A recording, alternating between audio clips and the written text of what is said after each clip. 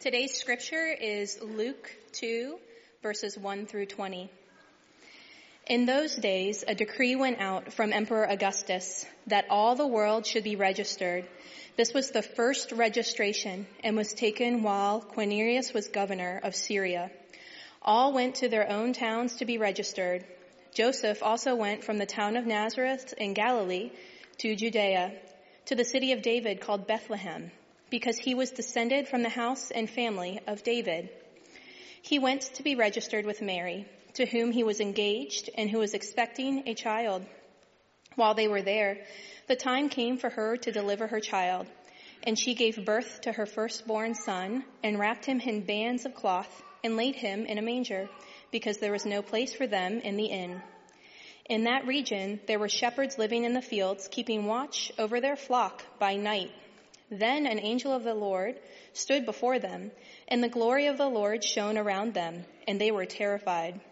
But the angel said to them, "Do not be afraid, for see, I am bringing you good news of great joy for all the people. To you is born this day in the city of David a Savior, who is the Messiah, the Lord. This will be a sign for you. You will find a child wrapped in bands of cloth and lying in a manger." And suddenly there was with the angel a multitude of the heavenly host, praising God and saying, "Glory to God in the highest heaven, and on earth peace among those whom he favors." When the angels had left them and gone into heaven, the shepherds said to one another, "Let us go now to Bethlehem and see this thing that has taken place, which the Lord has made known to us." So they went with haste and found Mary and Joseph and the child lying in the manger. When they saw this, they made known what had been told to them about this child, and all who heard it were amazed at what the shepherds told them. But Mary treasured all these words and pondered them in her heart. The shepherds returned, glorifying and praising God for all they had heard and seen, as it had been told to them. This is the word of God for the people of God. Thanks be to God. Thanks be to God. Thank you so much, Stephanie. How are you, Ebenezer Church? Merry Christmas. Now, this is my Sunday routine, but I'm going to invite it into today. So will you join me in giving a big, great, grand thank you to God for what God is doing today? Come on, Ebenezer Church. Come on.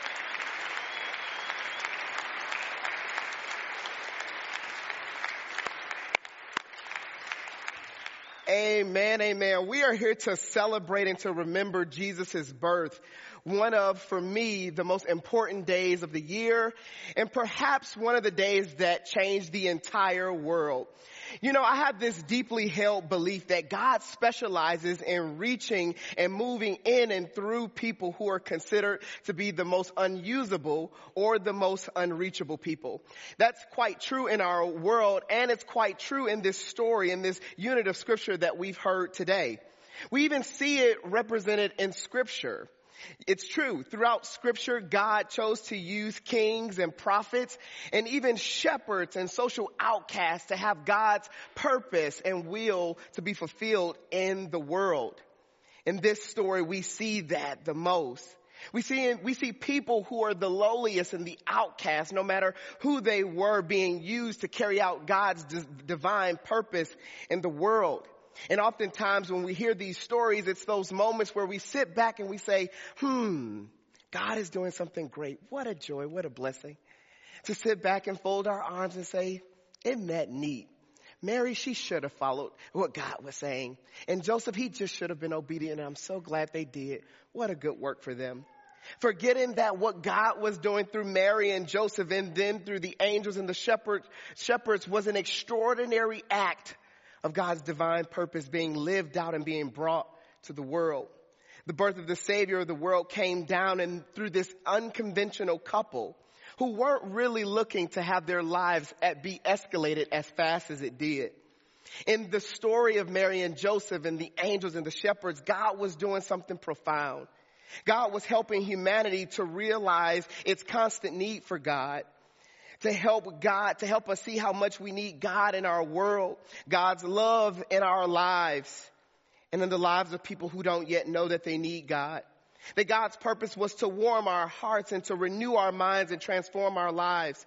and then to send light into our dark world, illuminating a path for us so that each and every one of us never have to live in darkness or among or around darkness ever again. You see, that is what God was up to in the Christmas story, and that's what God is up to now.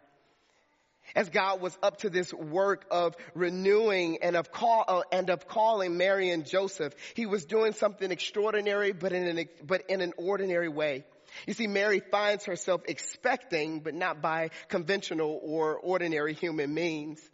Joseph is a doubtful guy at first when he hears this news about Mary expecting this child. But then God decides to act on Joseph, to visit him in a dream and to give him this call to take Mary, but then to also trust what he is doing through Mary and in the world. And then together they act with uncertain obedience to trust in God, because what God was doing in the world and what God was doing with and in them was greater than how it happened. It was much bigger than that. God was bringing the light into the world, and God was getting ready to forgive sins, was getting ready to change the world forever, getting ready to restore Mary, Joseph, and the entire Israel nation, and even looking to restore generations that will come after them. He was looking to renew the world, to bring light to the world, and finally, light has come. And then we see God moving through the angels in this story. I like to say that those are the people or the characters that God typically uses, right? When you think of how God moves in the world, you think of some angels. That God uses something or someone in a miraculous way to bring God's message to the world. And then God does.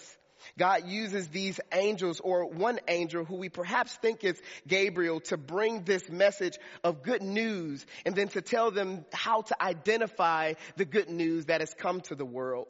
The new baby Jesus that is born in a lowly manger, an unlikely couple in an unlikely place like a manger. These divine beings had two purposes: to make the announcement about the light of the world, but then to also provide a sign for how the shepherds may find the light of the world. But then throughout humanity even reminds us that we too can find the light of the world. So the angels, they make the announcement that the people's prayers, Israel's prayers, are finally answered, and that God is committed and faithful to what God seeks to do in the world by sending help to humanity. That Israel's suffering is officially over, both in a physical sense and a spiritual sense. And that God is bringing them out of captivity from Roman servitude and is going to elevate their identity as the light of the world is coming.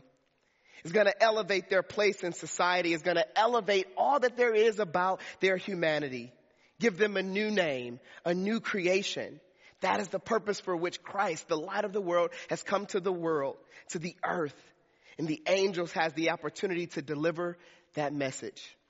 They serve a special purpose because they show up at a very pivotal time for Mary and Joseph, but then to those who are considered outcast in the world, the shepherds.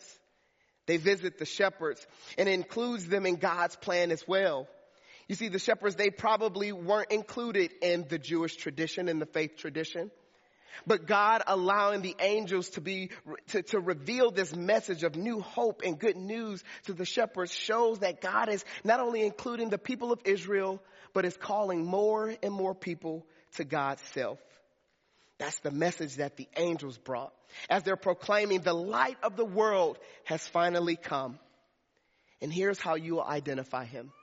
He'll be wrapped in swaddling cloth. He'll be lying in a manger and being born to this unconventional, unlikely couple, Mary and Joseph. Again, they weren't looking to have their lives escalated this quickly, but God is at work. They're bringing the light of the world into the world. And now the angels have the opportunity to give witness to the light of the world. But not only that, but to help point people to the light of the world by giving them a sign. When the angels give the shepherds this sign of how to identify the light of the world, they begin to rejoice. They say, "Glory to God in the highest. Glory to God." I wondered why they rejoiced. If you ask me, I would say they rejoice because God's purpose is being fulfilled in the world. That peace has finally come to our earth. That God did what God said that God would do. That God can be trusted. That God is faithful. That we can trust God. We can hear God.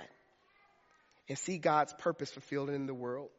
They sing a song and they praise because God's outcome of having a better way to be in relationship with God is now come.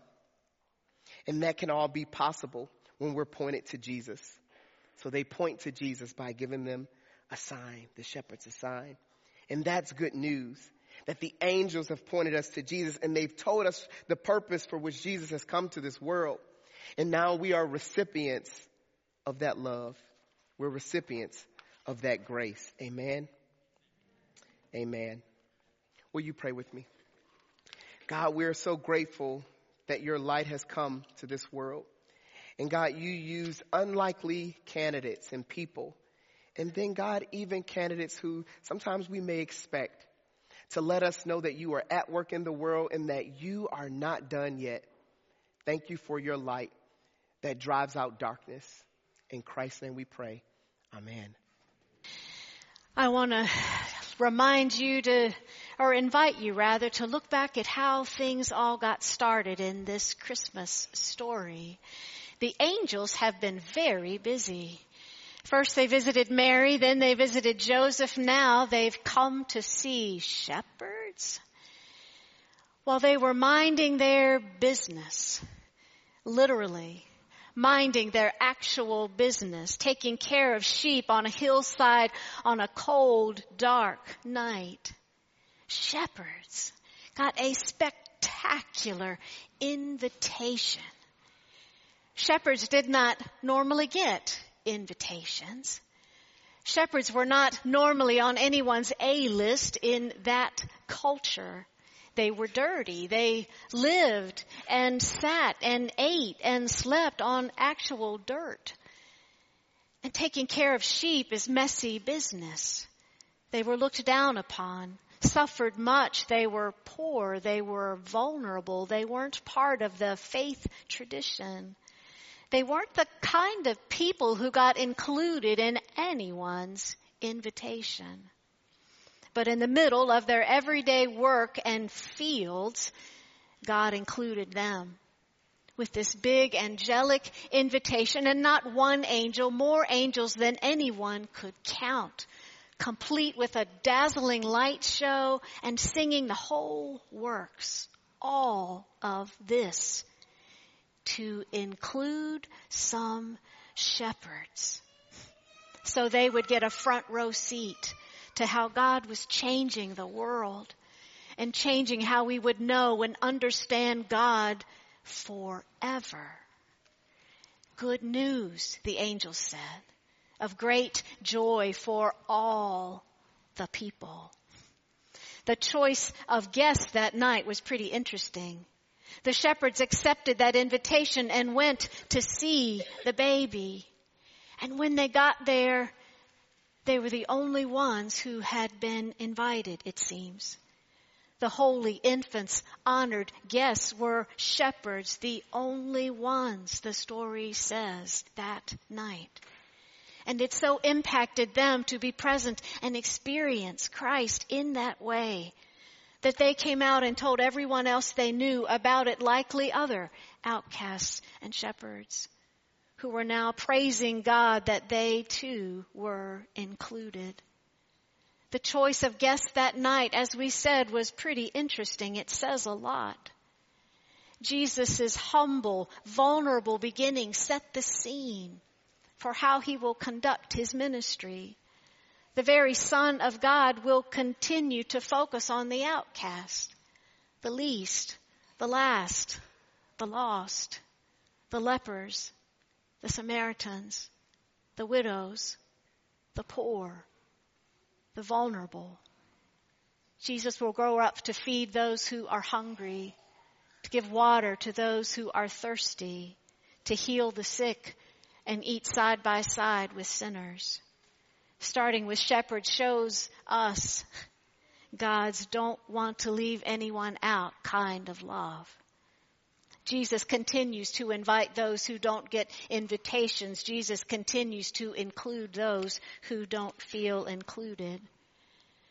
And someone told me recently that this is his biggest takeaway when it comes to Jesus' birth.